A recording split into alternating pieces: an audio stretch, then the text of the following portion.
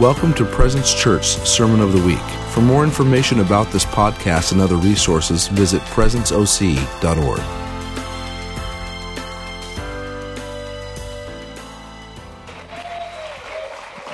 I don't know if I want the pulpit. I might not use this, but there, look, I used it. There we go. Thanks, Tim. So those of you who haven't seen my book, there it is, God Made Men. People keep asking me, how did it start, why you got into it, and I'm going to just real quickly, I was sitting there and I was thinking about this. I said, what's funny is about a year and a half ago, I almost died in a motorcycle accident. And that was the first time I got to speak here, because the following week, I was sitting right there where this guy got healed, literally in that seat. And Chris goes, I feel like somebody's got a word for the church. Now, I don't know. I've never been in any church where anybody has ever done that before. And before coming, God said, you're going to speak at church today. And we'd only been at this church for like a couple of weeks, so it wasn't even, this shouldn't have happened. But what's funny is I almost died without releasing this to the world. I wrote this after that, not immediately, but after that. And so the reason why I wrote this book is because I went on a journey of pain, really. It's painful when you find out that you are not the person that other people think you are. I didn't mean to jump right in. I guess I kind of am. I'm going to leave it out as a cliffhanger then, because I want to get around to that. But that was where this came out of. And the subtitle is, It's the Destiny of Every Man to be a Great Leader, Husband, and Father. I specifically directed it at Christian men. But the point is the same for everybody, is that it's our destiny to be great. It's our destiny for greatness. Yeah. So the message this morning is about being yielded to God. That's funny that she mentioned Heidi's YouTube video, because, wow. I don't hear that often. So I thought I would start with a funny point of scripture, because it's hilarious and I like to laugh. And I have a feeling I'm going to do a lot of crying today, so.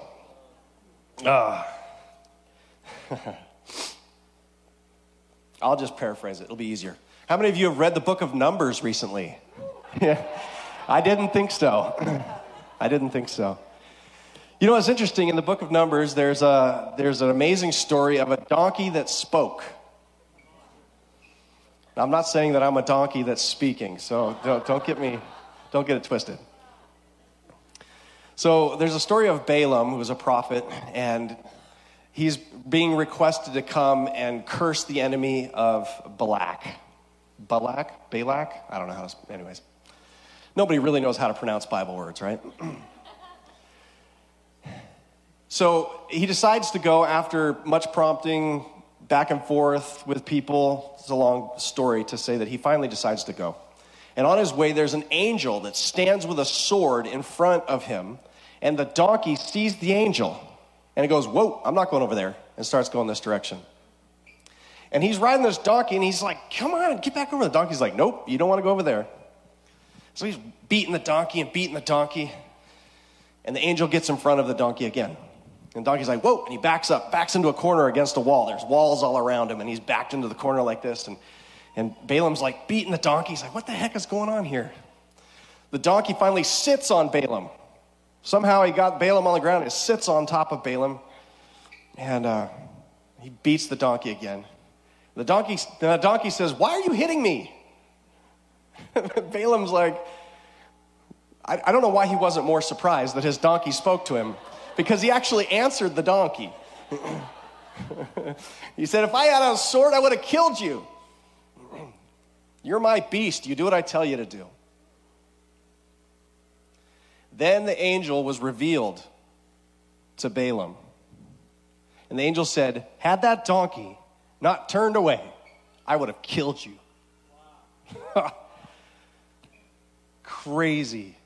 The reason why I say that is the story is I was here during worship and it just prompted in my spirit that oftentimes we're doing things that we think are right. God actually told Balaam to go. Balaam said, hey, should I go? And God said, yes. And then God said, no. There was a change that happened. And it was to make a point to Balaam to only say what I tell you to say. Man, that one got me. Chicken skin. This was not part of my message, but it is part of my message in this way. My wife and I have been doing worship ministry for a long time. We've been worship pastors for, oh my gosh, I don't know. We've been married 17 years, and I was worship pastor before I met her, so we've been worshiping together for a long time. And the one thing that I notice between a worship session like today, right, how many people felt the Spirit moving, right, during worship today? I mean, I did. I was crying on the ground. And maybe another worship service where it's beautiful, the music sounds good, and, and it was good, but not that, right? The difference I often find is being yielded to the Spirit. In fact, I'll tell another little quick story about this. I was asked to come do worship for a junior high group, about 100 kids. And so I got out my electric guitar, because, they're junior high kids, you got to rock, right?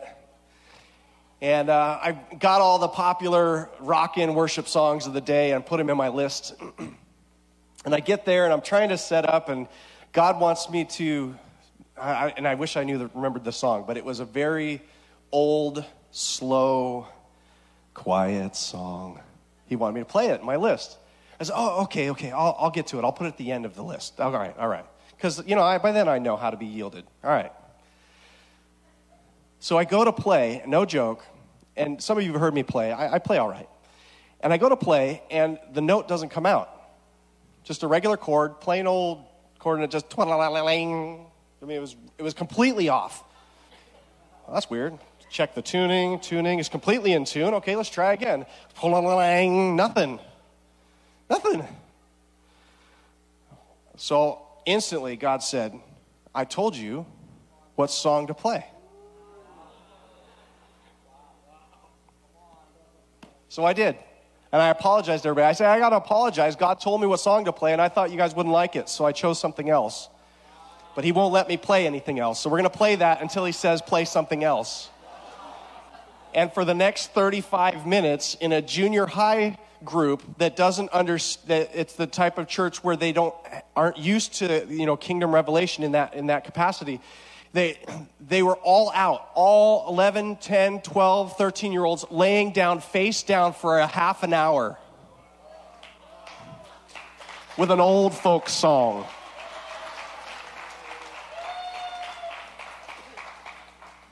But see, that's the power of being yielded. When I thought about what to preach about today, I had lots of really good ideas, but I really wanted the God idea. What did he want me to say today to you guys? So I thought I'd start with scripture, so this is a legal preach. I don't know, I heard that somewhere. I thought it was good. You guys can turn with me if you want to. 1 Corinthians chapter 13. This is the love chapter.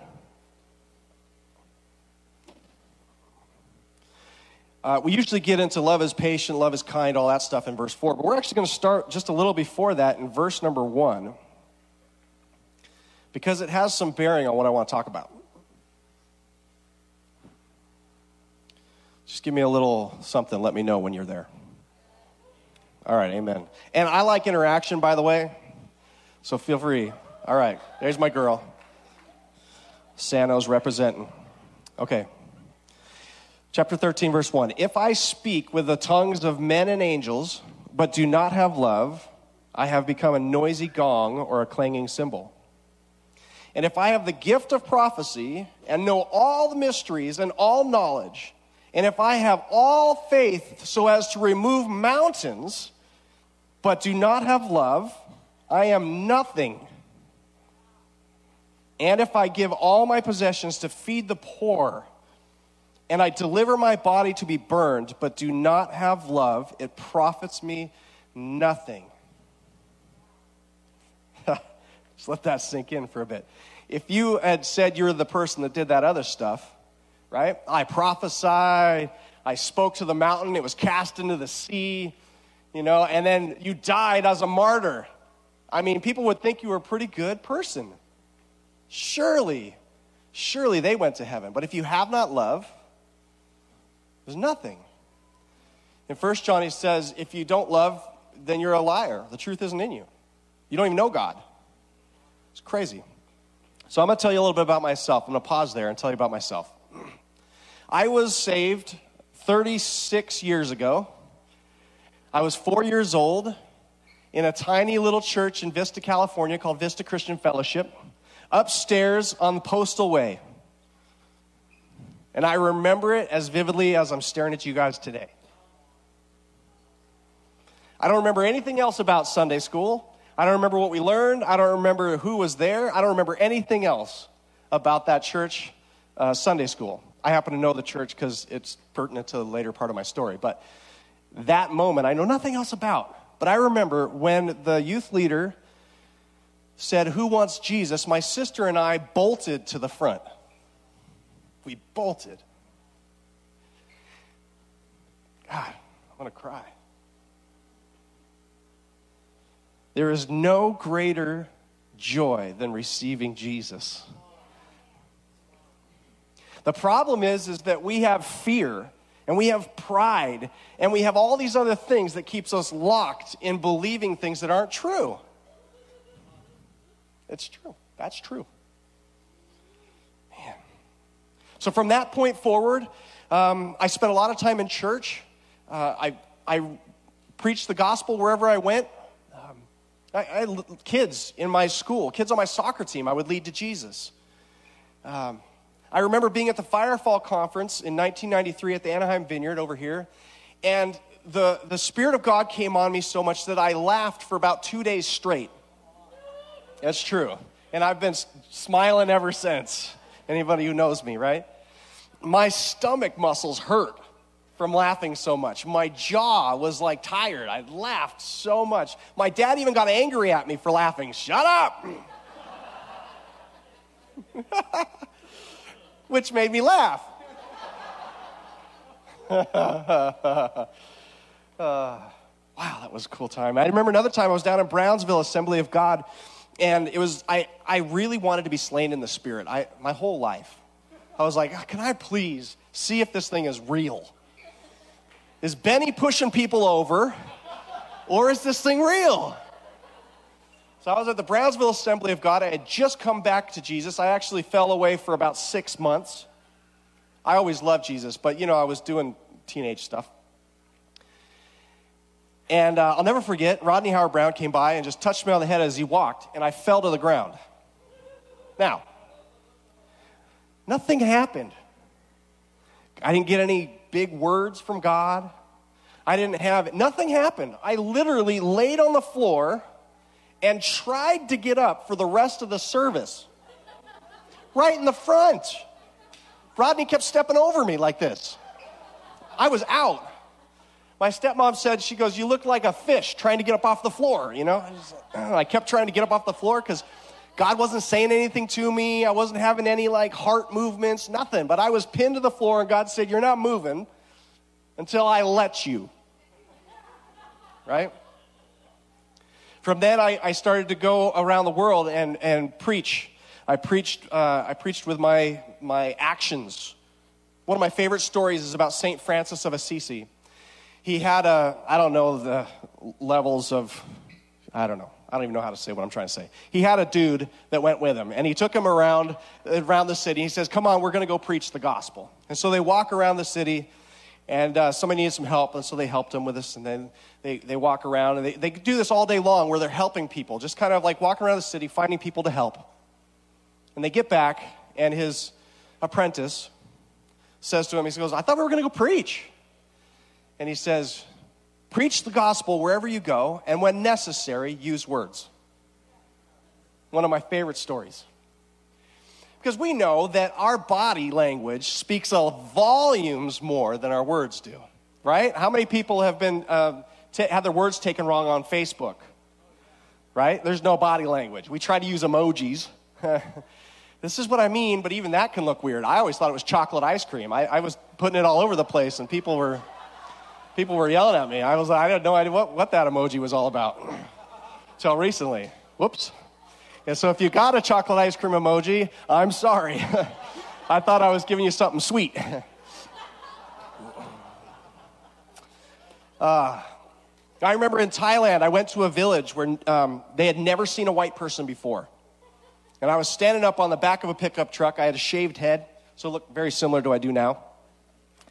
It was, again, I had a white T-shirt on, and at the time I could bench press 500 pounds, so I was big, I was a big monster of a man. I'm standing up on the back of the pickup truck riding into this village where they'd never seen a white guy before, and they see me as the first white person. Amazing. We were there to help them get water. They had water that was a long ways away, and we were laying about a mile of piping to get the water from that location to their village. We were just there to help them. And the village elder, he had one eye that was milky white. Have you ever seen that, where the eye itself, the pupil and the iris is all milky white? He couldn't see out of it. It was his left eye. And so we said, hey, let's pray for you. So I laid my hand on his face, and I said, be healed in Jesus' name. When I took my hand off, crystal blue. He could see. Now, his other eye was brown, but this one was crystal blue. And he could see. The entire village got saved. Isn't that amazing? Later on, I went took teams with Bethel before the Supernatural School of Ministry was called BSSM. They just called it the Supernatural School of Ministry back then.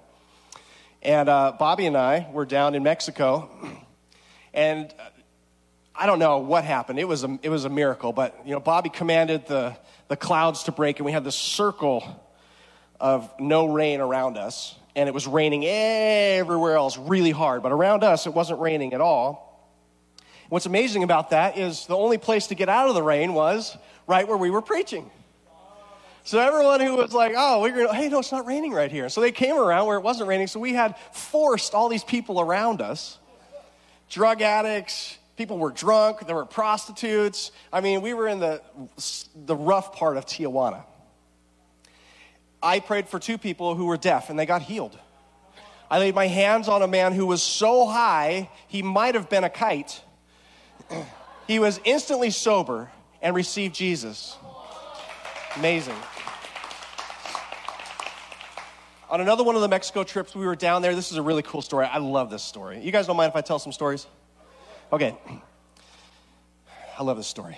So we get down to one of these churches, and, churches in Mexico, certainly in rural Mexico, often look like the only building in the place that's not a tent, and leaders are whomever they can find that love Jesus, pretty much, right? So this young girl, she was probably 14 or 15 years old. She was the youth pastor of this church, and she had, 4 or 5 kids and little kids, and she was such a sweetheart. So we said, hey, can we pray for you? She says, sure, in Spanish. And so we started praying for her in English, and we were praying for her, and oh man, it was powerful. Whew. And then she asked in Spanish if she could pray for us. We said, sure. So she starts praying for us, but she prayed in English. It was amazing. It was all in English. I was like, wow. So afterwards, we were like, that's amazing. We didn't know you spoke English. And she was like, no entiendo nada. I don't speak English. And she's like, your Spanish was perfect. She heard us in Spanish, and we heard her in English. Right? Come on. I can go on and on with stories like this, just like Pastor Chris can, and and Nicole, and probably any number of you out here. I know this man here, he's got some stories. What's funny is we started this with a scripture about how you can do amazing things for the kingdom, but if you have not love, it's nothing. So when the rubber met the road and I was stressed out, financially burdened, I had 3 kids at the time and my beautiful wife, and we were struggling to make ends meet. I was a failure. I was an utter failure. I crushed my children's spirit with my anger. I told my wife I didn't love her by my lack of attention to her. Now look, I like to be a little, strong on myself in this regard because it's worth it. I was a good guy. People liked me. I was the worship pastor at my church at the time. But somehow, my wife didn't feel like she was valuable. Now, you've seen my wife, some of you. And if you haven't, the rest of you find her. She's pretty hot. For a guy to think their wife is hot, that's valuable. Right? Aside from that, she's probably the most beautiful soul you'll ever meet in your entire life. She loves people so well. In fact, God told me that I would marry the most beautiful woman in the universe. That's true. That was prophesied right over here at Vanguard in the parking lot right after Soul Survivor when it came over from England. That's Matt Redman and Mike Pilavachi. Man.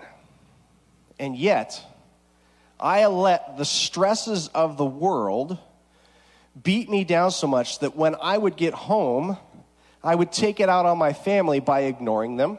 That's a big one. By letting my wife take care of me. That's lame.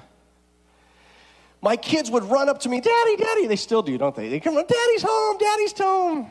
They'd run up to me, and inside I'm like, just leave me alone. I just want to go and sit down and just give me, okay, fine, yes, okay. Are you kidding me? My kids are like loving on me like crazy. How did I feel it that way? And here's the thing. Even though my life was marked by Jesus, clearly my life was marked by Jesus. I was saved at 4 years old. I traveled the world. I preached the gospel. I led nations to Jesus. I prayed for the sick and they recovered. I even met a dead guy once. He's alive now. Okay? All of that for nothing if I destroy my family.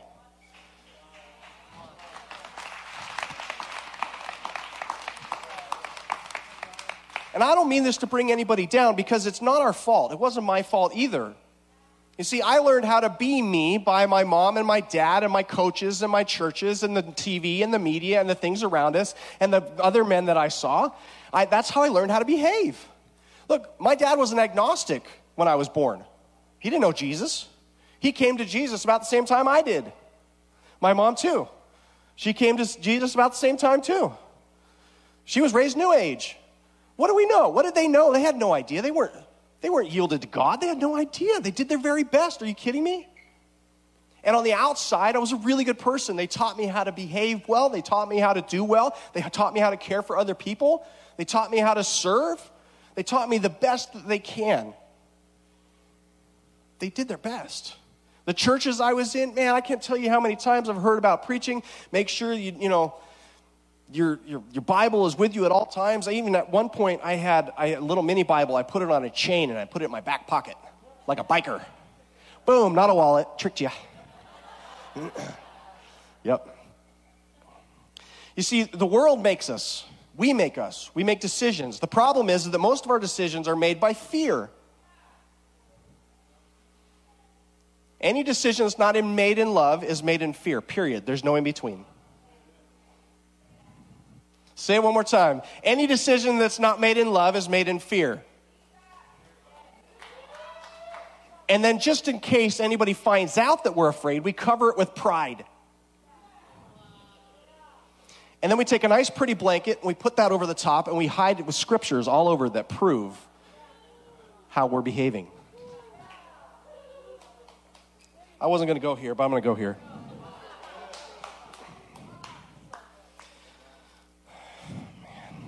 You gave me the mic. Just remember that. We just went through Ephesians. And Pastor Nicole, let me just tell you, you are amazing. What you taught about in Ephesians rocked me.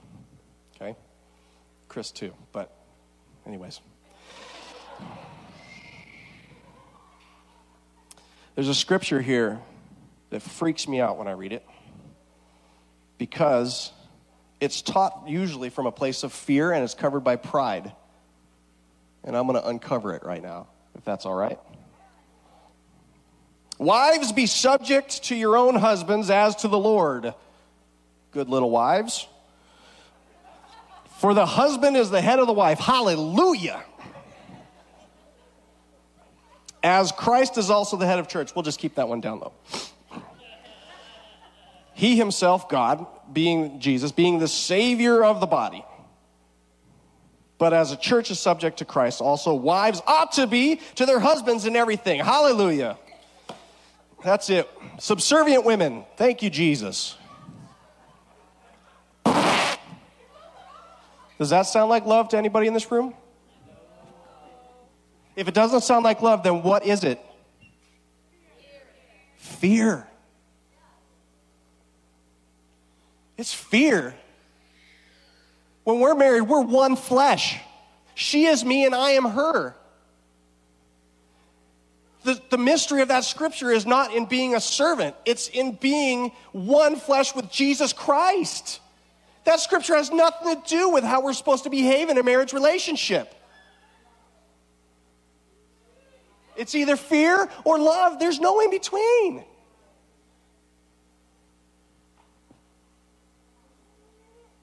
Whew. I didn't mean to get so loud, buddy. Sorry. I'm waking the baby. He's just praying. Amen. So I operated from a place of fear in my home. I was afraid she would find me out. I was afraid that my wife would find out that I wasn't good enough. I was afraid she'd find out that I didn't have what it takes to be a good husband. I was afraid that she would find out that I was actually a loser and she should probably go find somebody else. All lies. And that's what I believed. It was fear. And I covered it with my pride. I'm the head of the household. Make me something to eat. I never really said that because I was a good man. I was raised by my mom and my sister, and I'm used to having women in authority over me, and then my sister's older than me. I'm used to that. So I was a good husband. I never would say that. But down inside, I was like, what the heck? This great man of God who traveled the world doing miracles couldn't even be Jesus in his own home. I venture to guess I'm not the only one. Because I heard that in California, the divorce rate is 70%. It's a lot better if we include the other states. It's closer to 50%. And in the church, it's actually worse.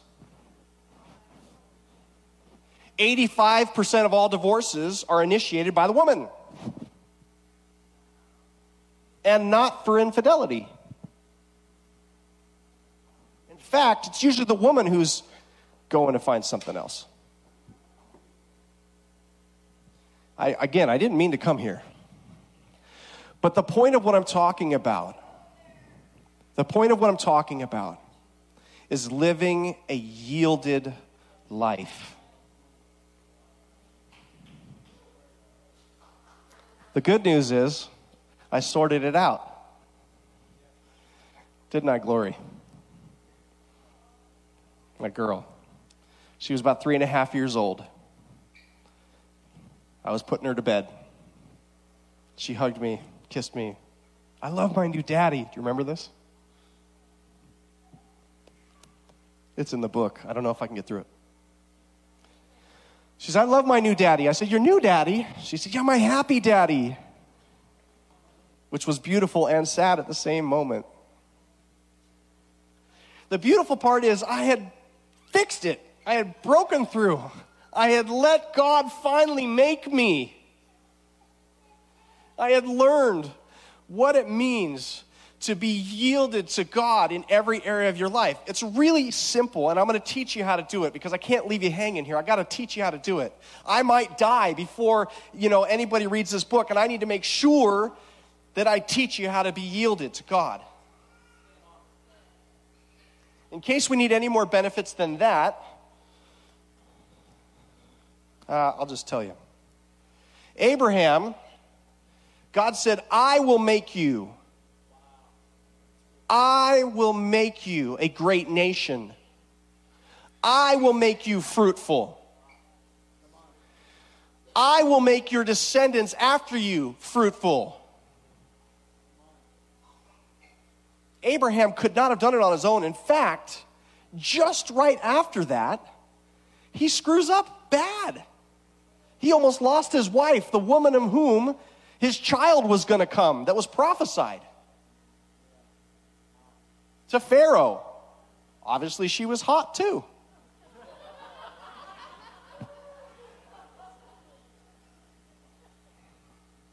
Another one is David. David should give us all hope. How many people feel hope when they hear about King David, right? I do, for sure. Here's a guy who's considered a man after God's own heart. And that was told to Saul when Saul finally blew it, which was most of the time. He was told, someone's going to come after you. He's already been anointed. He's a man after my own heart. And that was David as a kid. Had been anointed. Well, the man after God's own heart was seduced. He was king at this point. He had suffered in the wilderness and spent a long time trying to do the will of God. He's in the palace. He's comfortable. He's happy. And he goes out on his balcony, and there's a woman bathing over there on the roof, which I don't know if that's custom or not. Seems like a rough place to be bathing on the roof. I'm just saying. Anywho, he sees this woman. He's like, all right, bring her over here. She was already married.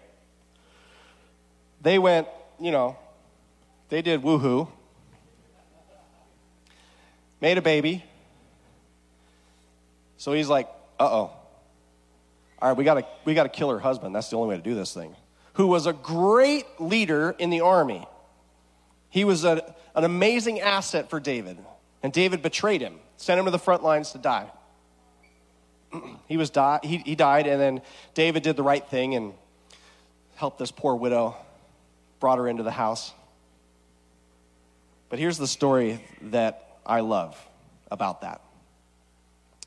The prophet Nathan came to David, and he told him a story about a man who had many flocks and many sheep, and he was a wealthy man. And he had a neighbor who had a few sheep, had one precious lamb that he loved. And the wealthy man had some people coming over to visit, and he goes, oh, we must slaughter a lamb and have a feast. And so he steals the sheep from the poor neighbor, slaughters that lamb, and makes a feast for his neighbors. David's outraged at the story. That man should be killed. Nathan said, you're that man. And here's the part that marks somebody who's yielded. It's not that they don't screw up. He tore his clothes. He got down on his face. He said, then I should also lose my life. He was willing. He was yielded to God. What is God going to do? Whatever God wills, that's what will happen to me. If I lose it all and die, then I lose it all and die. That was a horrific thing that I did. He was repentant. Fortunately, God said, no, we don't require your life. Restored him. The baby did die, and that was God took the baby. But you know what's funny? God loves redemption. And here's what else marks someone who's yielded by God. The baby between David and Bathsheba, that was the woman's name, Bathsheba, that came after that is Solomon, King Solomon, who was born out of repentance, who was born out of a place of being yielded to God. From that moment forward, David was a different man. So he had 12 children, or 13. It's in the book. I don't know. A bunch of children. I did research. But some of his early children, they're the ones that tried to overthrow his throne. One of his sons raped his stepsister, I think it was, Tamar. I mean, obviously, he wasn't that good of a dad early on, right? He was a man of war. God said, you can't build my house, right? David wanted to build a house for God. He said, no, you can't build my house. There's blood on your hands. And I don't know if it was about the war or if it was about this deal with Uriah. But whatever it was, he wasn't allowed to do it. Solomon, who came after repentance, after David had learned how to be yielded to him, that's who got to build the house of God. God doesn't really, I hate to, just let me say this, and don't judge me, but God doesn't care about the stuff that you do. Good or bad, by the way. You see, God doesn't see you the way that you created you. He sees you the way that he created you. Ecclesiastes 9:6, it says, go therefore, eat your bread with happiness and drink your wine with a cheerful heart, for God has already approved your works. At the time I read that, I thought to myself, how could God approve of my works when I don't even approve of my works? When it finally clicked about this right here, that he sees me how he created me, perfect. Now I'm covered with Jesus' blood. I'm perfect. Even when I screw up, I'm still perfect. Because the wages of sin are death, and that has been paid. That has been paid. My job is to yield to him. Yield to his world. Yield to his presence. And here it is. I'm going to teach you real quick how to do this. It's really easy. You know that scripture that talks about judging the fruits? We use this a lot to judge other ministries. It's really about judging your own fruit. That's it. The fruit of my life was that I wasn't championing my family. I was keeping them down. I was angry. I was harsh. Love is patient. Love is kind. Love is gentle. We go down the list. I wasn't any of those things. I wasn't patient. I wasn't kind. I wasn't gentle. I mean, mostly, I fed homeless people, so I was kind. Love believes all things, loves bears all things, loves hopes all things. It bears all things. As a dad, kids, you kids are amazing. And you're full of energy. And even though I'm a high energy guy, they can out energy me. And I got 4 kids. So when my kids get going, they get going. It's just a circle of energy just going and going and going and going. And sometimes it's like, I just need some peace. So I'm going to... This is what God does when he's angry. Wow. Fear or love, right? Fear or love. I used to think it was my job to represent God the Father to my children. What I discovered was it's my job to represent what it looks like to be a son.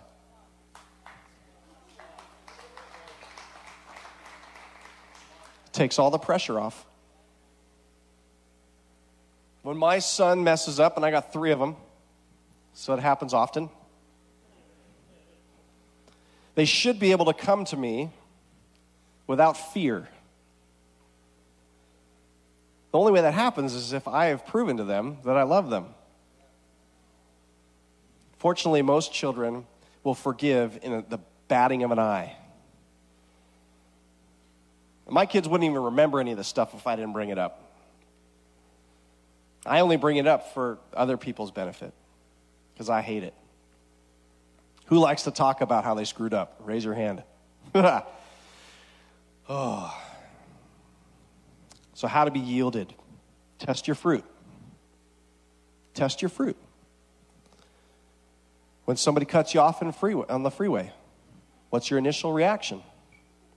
It should be, man, they're in a hurry.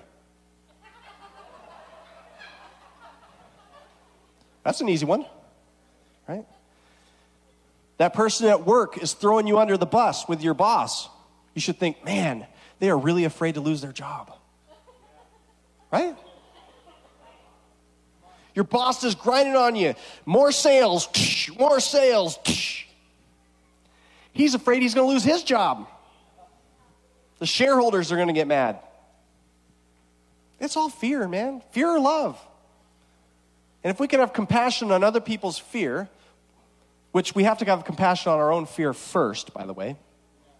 But if we can have compassion on other people's fear and how they behave, then we can respond in love. Test your fruits. I got all other scriptures I was going to read, but I don't think I'm going there. We're wrapping this baby up because we got to start praying. I'm going to continue in 1 Corinthians 13. We're going to read what love is. Verse 4. Love is patient. If patience is a problem for you, it's okay. Repent. Love is kind.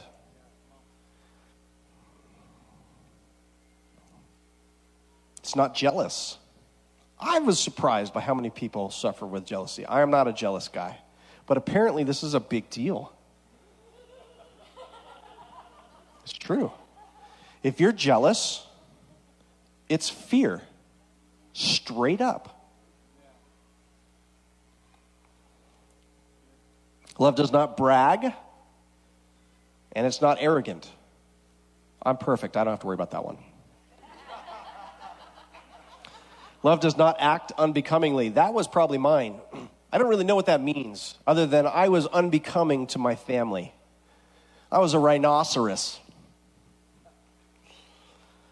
Big and scary. It does not seek its own. It's funny about that. In helping others, you help yourself. They've proven that happiness comes by helping other people. Proven it. Proven fact. They did this crazy study where they sent out a bunch of college kids and said, go make yourselves happy this weekend. Come back and take this test. They did a baseline test first. They come back from the test, and they were partying and debaucheries aplenty. And they came back, and they actually were less happy. So the following week, they said, go out and do something randomly kind for somebody. They came back. I bought somebody a cup of coffee. I'm a good person. I held the door open for somebody. I helped somebody in a wheelchair get, across the street or whatever. I don't know. And their happiness went up. Pastor Chris likes to talk about this, being other-centered. How many people want joy in their life? Other-centered. Right? How many people want to feel love? Other-centered. Right? We're not done yet.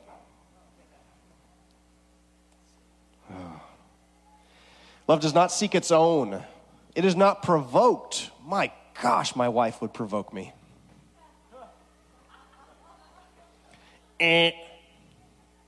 Nope, my fear would provoke me. Does not take into account wrongs suffered. But you don't understand. I was born at a disadvantage. We were poor. You don't realize what it's like to be a poor person. If you knew, then you'd understand. We can get into this if you want to. I know that one struck a chord with people, but I was poor when I was a kid, so I understand. Okay? We could talk about social whatevers and blah, blah, blah, blah. Fear, fear, fear, fear, fear, fear, fear. We are new creation in Christ Jesus. Old things have passed away. All things have been made new. You are now born into a royal priesthood. You are joint seated with Christ in the heavenlies. What's your excuse? Fear or love?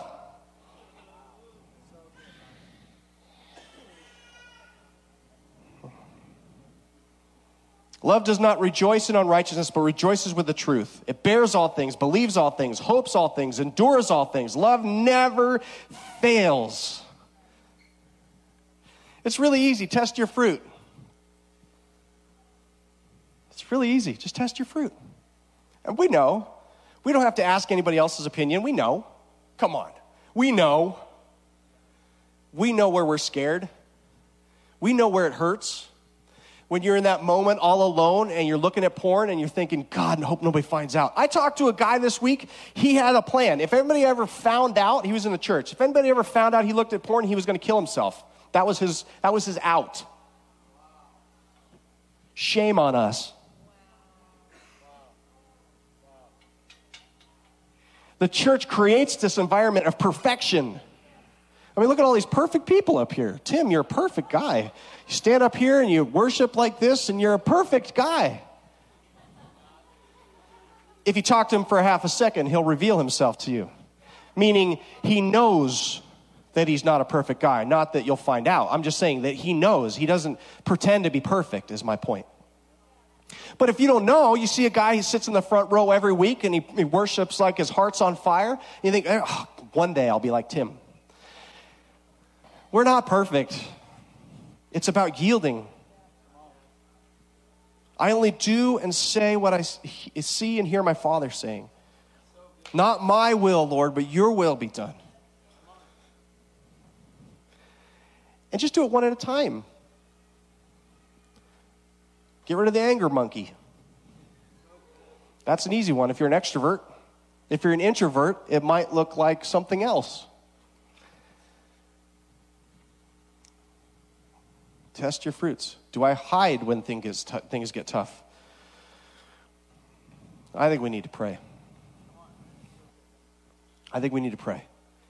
Because if this church, and all these people in here, were yielded to God's presence in their life, then when we go and we move mountains, and we pray for the sick, and we preach the gospel, not only will people's lives be changed externally, but we're going to create little fires everywhere we go.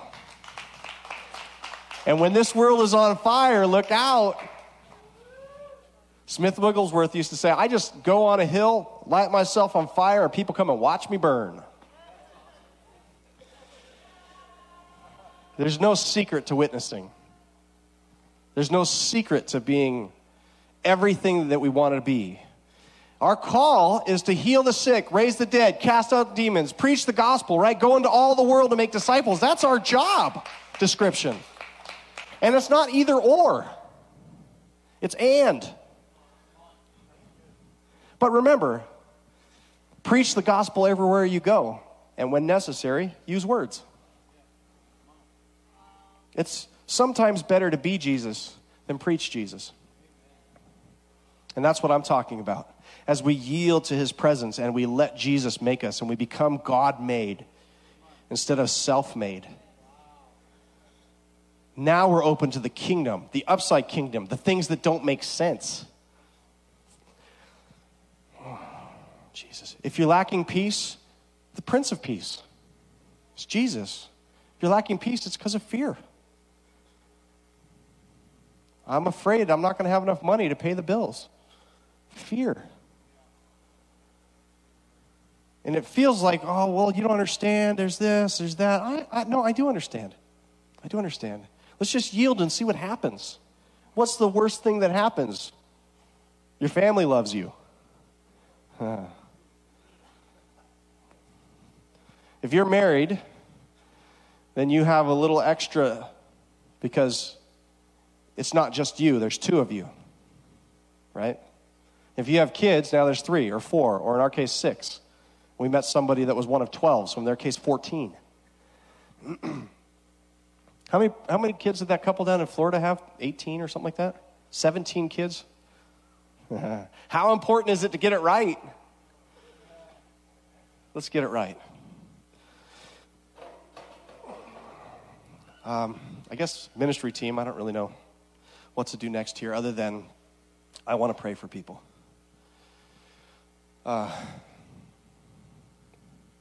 I'll just pray for anybody who feels like they want whatever I caught. I don't know. Sometimes these things can't be taught. They have to be caught. It's just kind of how it is. God calls us to be fishers of men. That's all of us. Woe men included. Right? So I don't know, I'll pray for people, and maybe we get the ministry team up here and do some stuff. Yeah, can we just honor Ryan? We're going to, awesome. Jesus. Wow. It's awesome. Thank you, Lord. Thanks for opening your life. There's just such a strong grace here for freedom, for deliverance from patterns, from fear, all that kind of stuff. We're going to have the ministry team come up. If you guys would just come and line up. Ryan's going to be here too, just laying hands on folks and stuff. I might need somebody to be near Ryan to help pastor some of the stuff going on. If you guys would help, just kind of be around Ryan. I'll let you pray over everybody. And I do have some books in the back, so don't leave without grabbing a book, because, man, thank you, Jesus. Father God, I just thank you for this life that you have given us.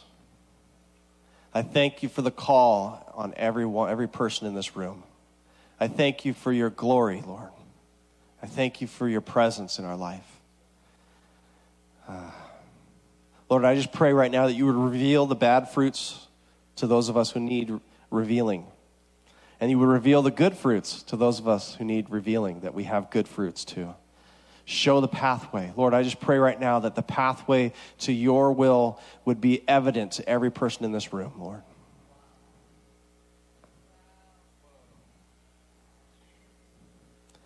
I bless you now, because God already approves of who you are right now.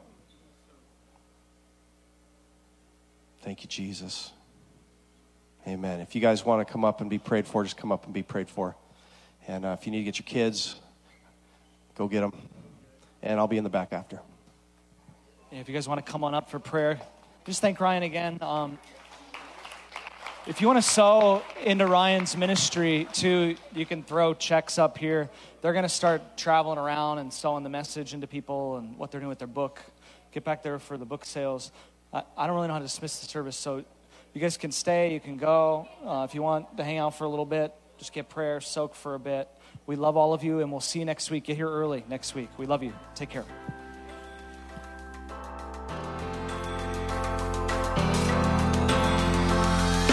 Thanks for listening to the Sermon of the Week. Be sure to visit our website at presenceoc.org to find out more about Presence Church.